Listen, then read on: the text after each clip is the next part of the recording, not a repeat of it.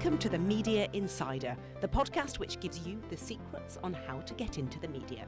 Every episode, I interview a commissioning editor or a producer about exactly what stories and interviews they commission for their pages or programme, and how you can pitch to them.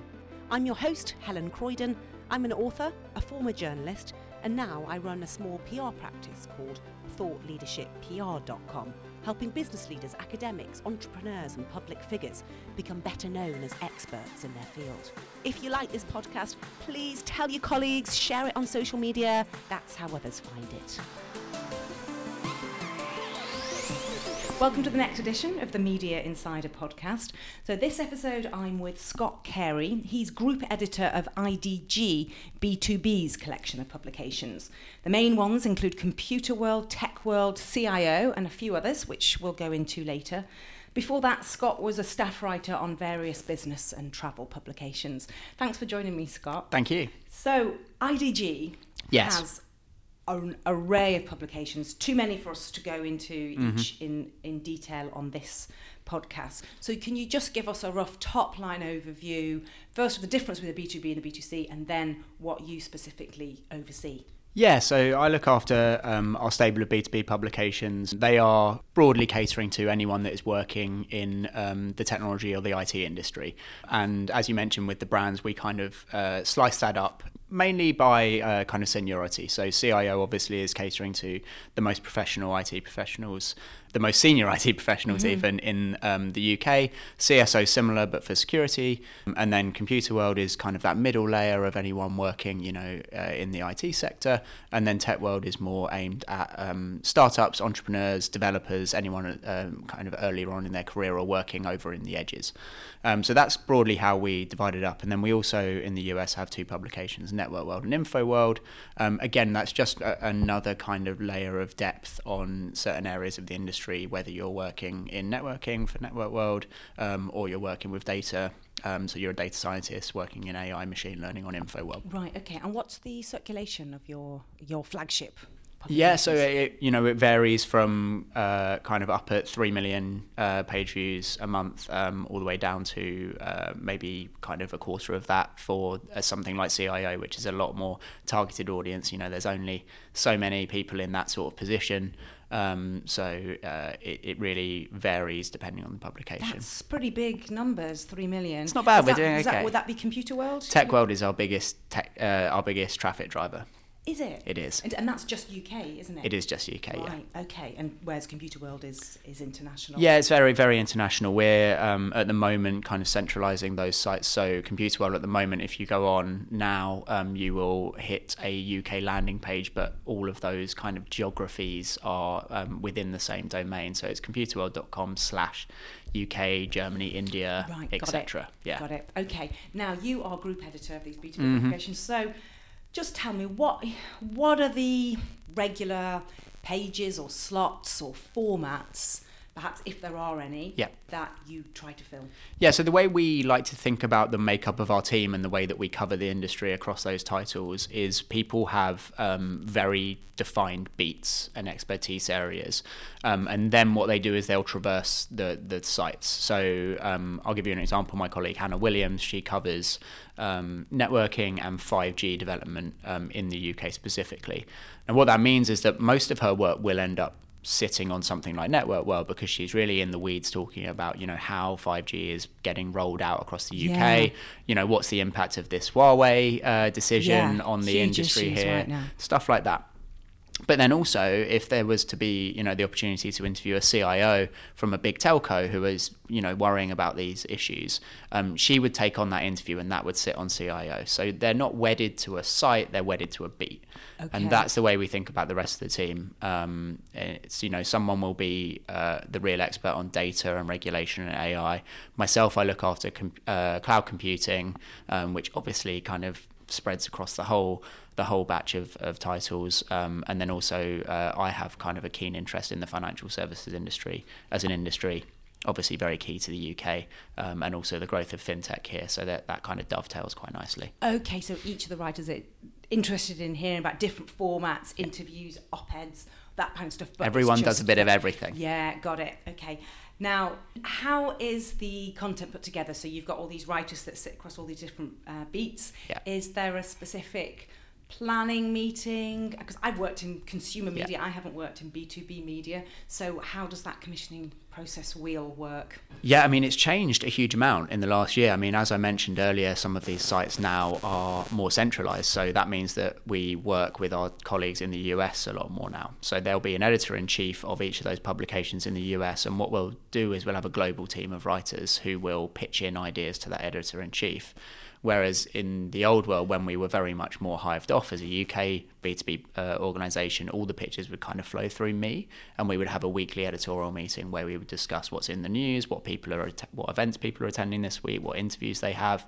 We would talk about angles, treatments, formats, and just really get that week's kind of content lined up. And we tend to work to a fortnightly kind of schedule. Okay. So we'll have a good idea of what people are going to be writing about for the next fortnight, and then we'll kind of revisit on a weekly basis to course correct and just see how we're getting on with that. And because you're online, is there a particular formula for how many articles you publish a day? Is there a quota for that?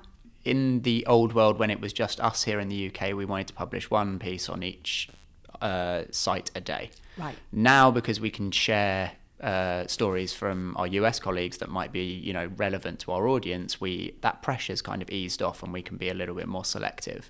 What we're looking towards is something like 3 a week. So it's more like, a Monday, a Wednesday or a Friday cadence. That means people are freed up to go into a lot more depth. We're a features-led organisation. We don't really write about news. We might react to the news, but we won't write the news. So that's where people are at the moment. It's roughly 2 or 3 a week. Yeah. So how do you decide do you look at what people are searching for, or do you look at what's in the news? Yeah. So it really depends on the editor. As an editor myself, I'm a little bit more of a gut feel editor than an analytics editor, maybe to the chagrin of my editor-in-chief, who would probably like me to be a little bit more into the analytics side of things. It really is, that combination of what's going on in the world, what regulations are coming through, what's making news, how can we make that relevant for our audience, but then also once we've gone through that process, going back and looking at what performed well, what people actually got out of it, and then when it comes up again in the future, we know what treatment works well, what people are interested in, what people are less interested in. And because we're an online media organisation, it's just a constant course correct. It's very fluid the way that we work. Okay, that's interesting. To you as an editor, and I know this question is going to sound a little bit like how long is a piece of string, but what makes a good story, and what makes you say yes to a pitch? Yeah, it's funny. I've been interviewing writers this week because we've got an opening. So I've been asking a lot of interviewees this question because I think it's really telling, how much they understand our publications and our audience, which is obviously vital if you want to work here. But the correct answer, and I can give it away now because we're not interviewing anyone else, is making it very, very relevant to that audience in terms of giving them insight into the impact of something on their job. It's IT professionals, so they want a certain level of depth, they want a certain level of kind of technical understanding. They're not expecting us to know how to code Python or anything like that, but they want to know X thing has happened, how is that going to impact the way that I work? So GDPR is a great example. What do I actually need to do from a technical perspective now to be on the right side of GDPR? How can I start to take advantage of that regulation in terms of getting everything in order in my shop? And then what's the next step from there?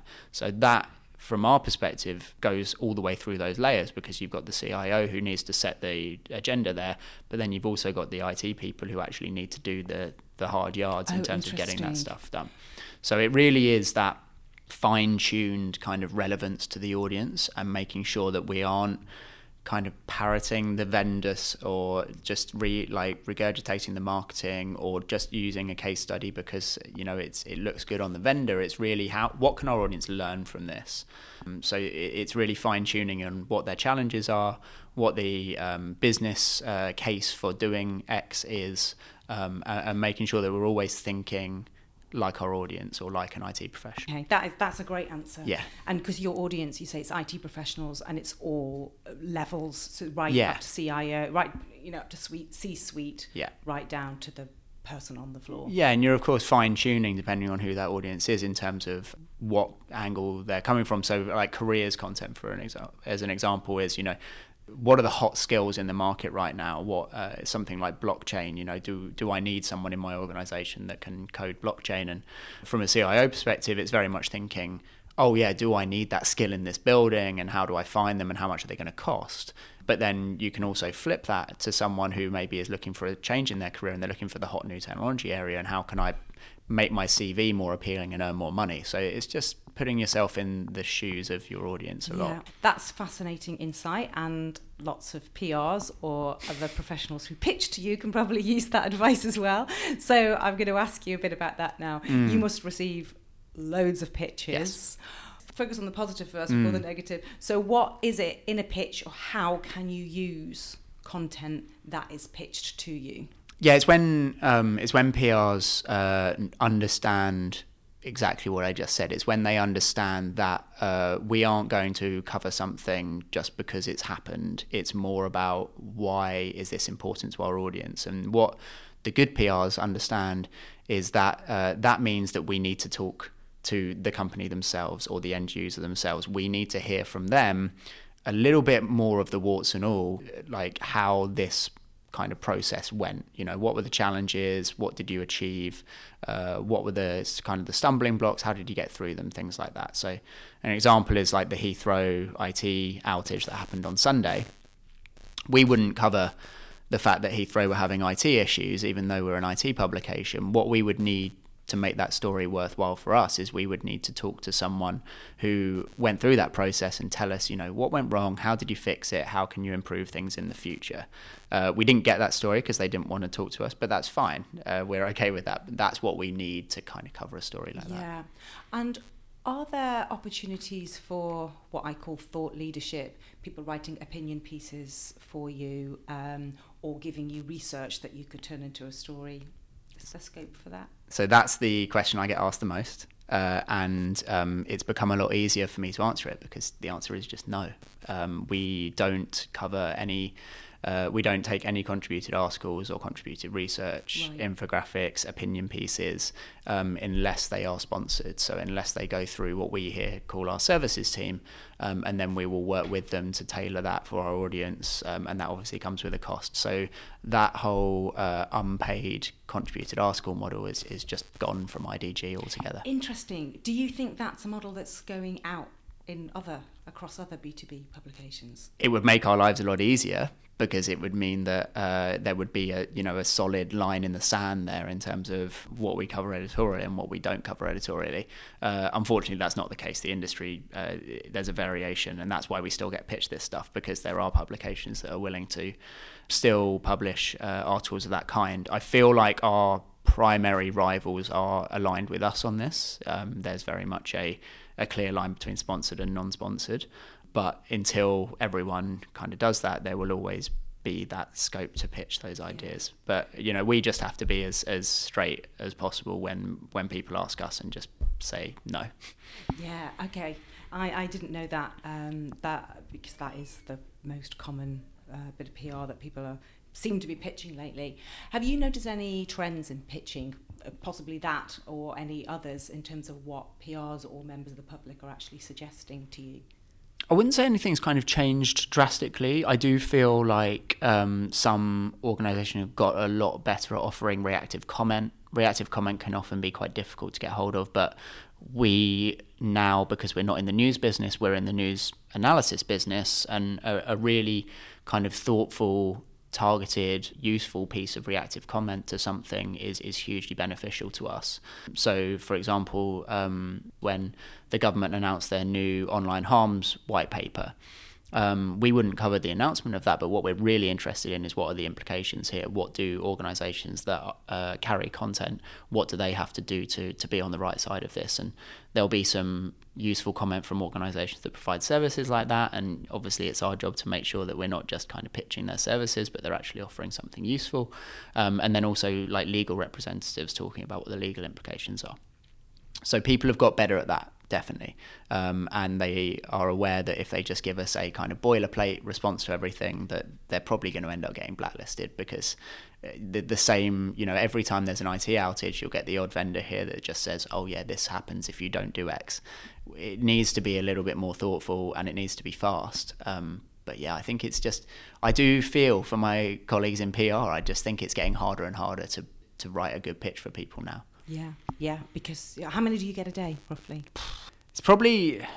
I probably get a dozen to 20, depending on the day. And that varies from, thoughtful ones to less thoughtful ones. And I do get less press releases now. Maybe I've just sorted out my filters. But yeah, it's about that many. Yeah, okay. And what are your pitching niggles? Well, my main pitching niggle is not taking my feedback on board. I don't think that everyone in my industry is as kind of forthright with feedback as I am, in terms of I will explain generally why this isn't the right fit for us, what we would need to make it a story for us. They'll go back and they'll talk to their client about it, and then they'll often come back to us and say, we can or we can't do this for X reason. Great. In the future, we now know where the line is, and the pitch is going to be better in my mind. My main pitching niggle is when that doesn't happen. I get the same pitch again the next time, and I have to explain again what the reasons are. So the good PRs in my mind are the ones that understand what we need, and they either offer it to us straight away, or they explain straight away why that might be tricky, and we can have a conversation about it. So, for example, the client is available, but they can only do written Q&A. Right, we don't love that, but we could probably, if the story's strong enough, we'll probably discuss it.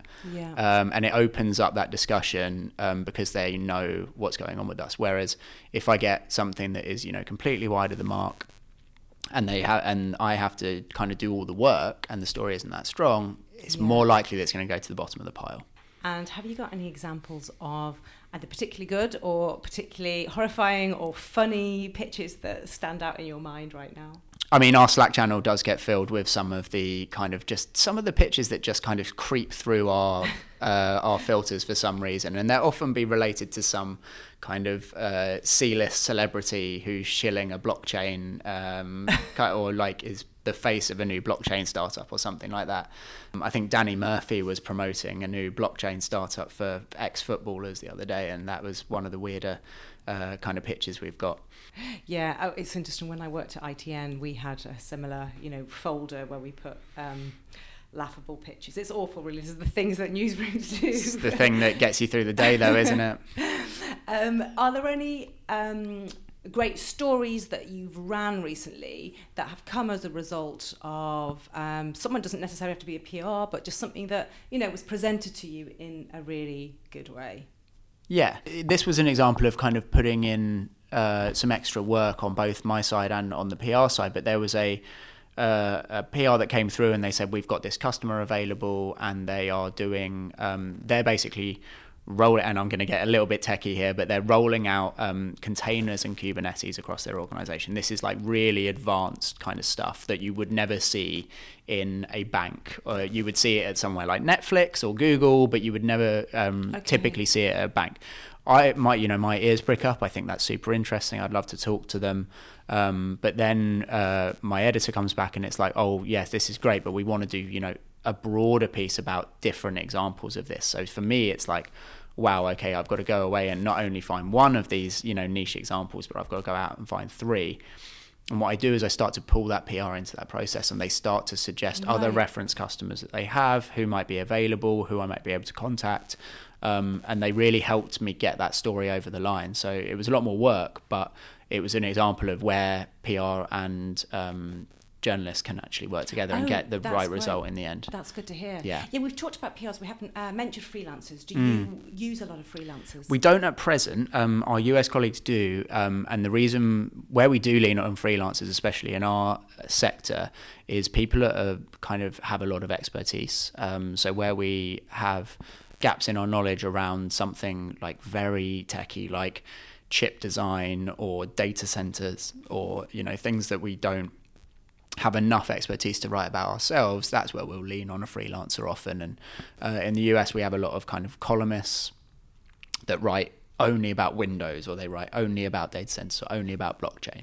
And that is a hugely useful resource for us. And then we also use them a lot on the services side, like I mentioned earlier, when we're doing paid work. So white papers and research, often we'll lean on kind of expert freelancers for that, where we have a gap internally in our knowledge. It's much better for us to just kind of swallow the cost and pay for someone who knows it than to try and muddle it ourselves. So, and do you get freelancers pitching you if they don't know that you don't use freelancers? You know what, we don't actually. I think because IDG for a long time in the UK has not had a freelance budget, I think the freelancers have all kind of grown weary of pitching us. So every now and then I'll get the odd pitch for like a blog post on TechWorld more often than not. But yeah, we don't get a huge amount of freelancers coming to us. So it's more when we need one, it's a case of outreach for us. Yeah. So just one final topic I wanted to cover is you often have series, I notice, and series like you've got one on new VCs at the moment, what VC looks like in the UK. Yes. How can we find out what series or what themes that you're going to run in the future? Yeah, I think in the most broad sense, if I was to advise anyone on kind of working with IDG, it's really working out who owns that beat. So if you're looking to pitch something on, as you mentioned, diversity and inclusion in the VC sector, you can see from previous coverage that myself and Hannah have covered that. It's really, we're friendly. We don't bite. If you email us and ask us if we're running it again or if we're running anything similar, we'll definitely tell you about it. And there's been a lot of stories that we've got out of that. For example, last week when I was starting this Changing Face of UK VC series for the second time, I started getting a little bit more outreach from a lot of the VC funds that were saying, have you thought about this from the other angle, where what we do with our portfolio companies in terms of promoting diversity and inclusion in their portfolio? And I was like, no, I've not thought of that. So then we started all working together and I wrote a supplementary piece about that.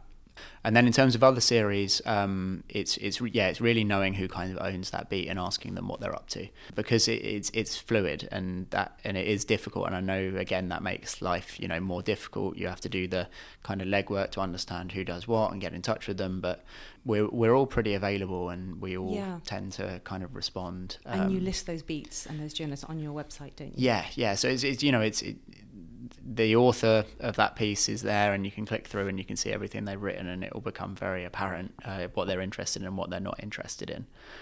They're pretty kind of neatly defined beats, so if it's outside of that remit, it's probably not a goer. In B2B tech in particular, there's a small stable of publications now, so there is good reason to be more targeted. Hitting the 12 or so publications that are out there, I don't really see the benefit from the PR's perspective in trying to like spray and pray across that stable, because there are not that many to hit now, so you can kind of be more targeted. But then on our B2C side, it's completely different. They are way more prolific, they're a bigger team, they're less specialized, so I think that old model is probably like really the only model there in terms of getting your products in front of them. But on B2B, we're just, we're so heads down and in our own little world that the only way to get into that world is to kind of come say hello and explain where you kind of slot in. Do the B2Cs, do they work on that beat model? They don't, no. So, I mean, some people you can see from their job titles will be covering video games, some will be covering phones, and some will be covering kind of culture.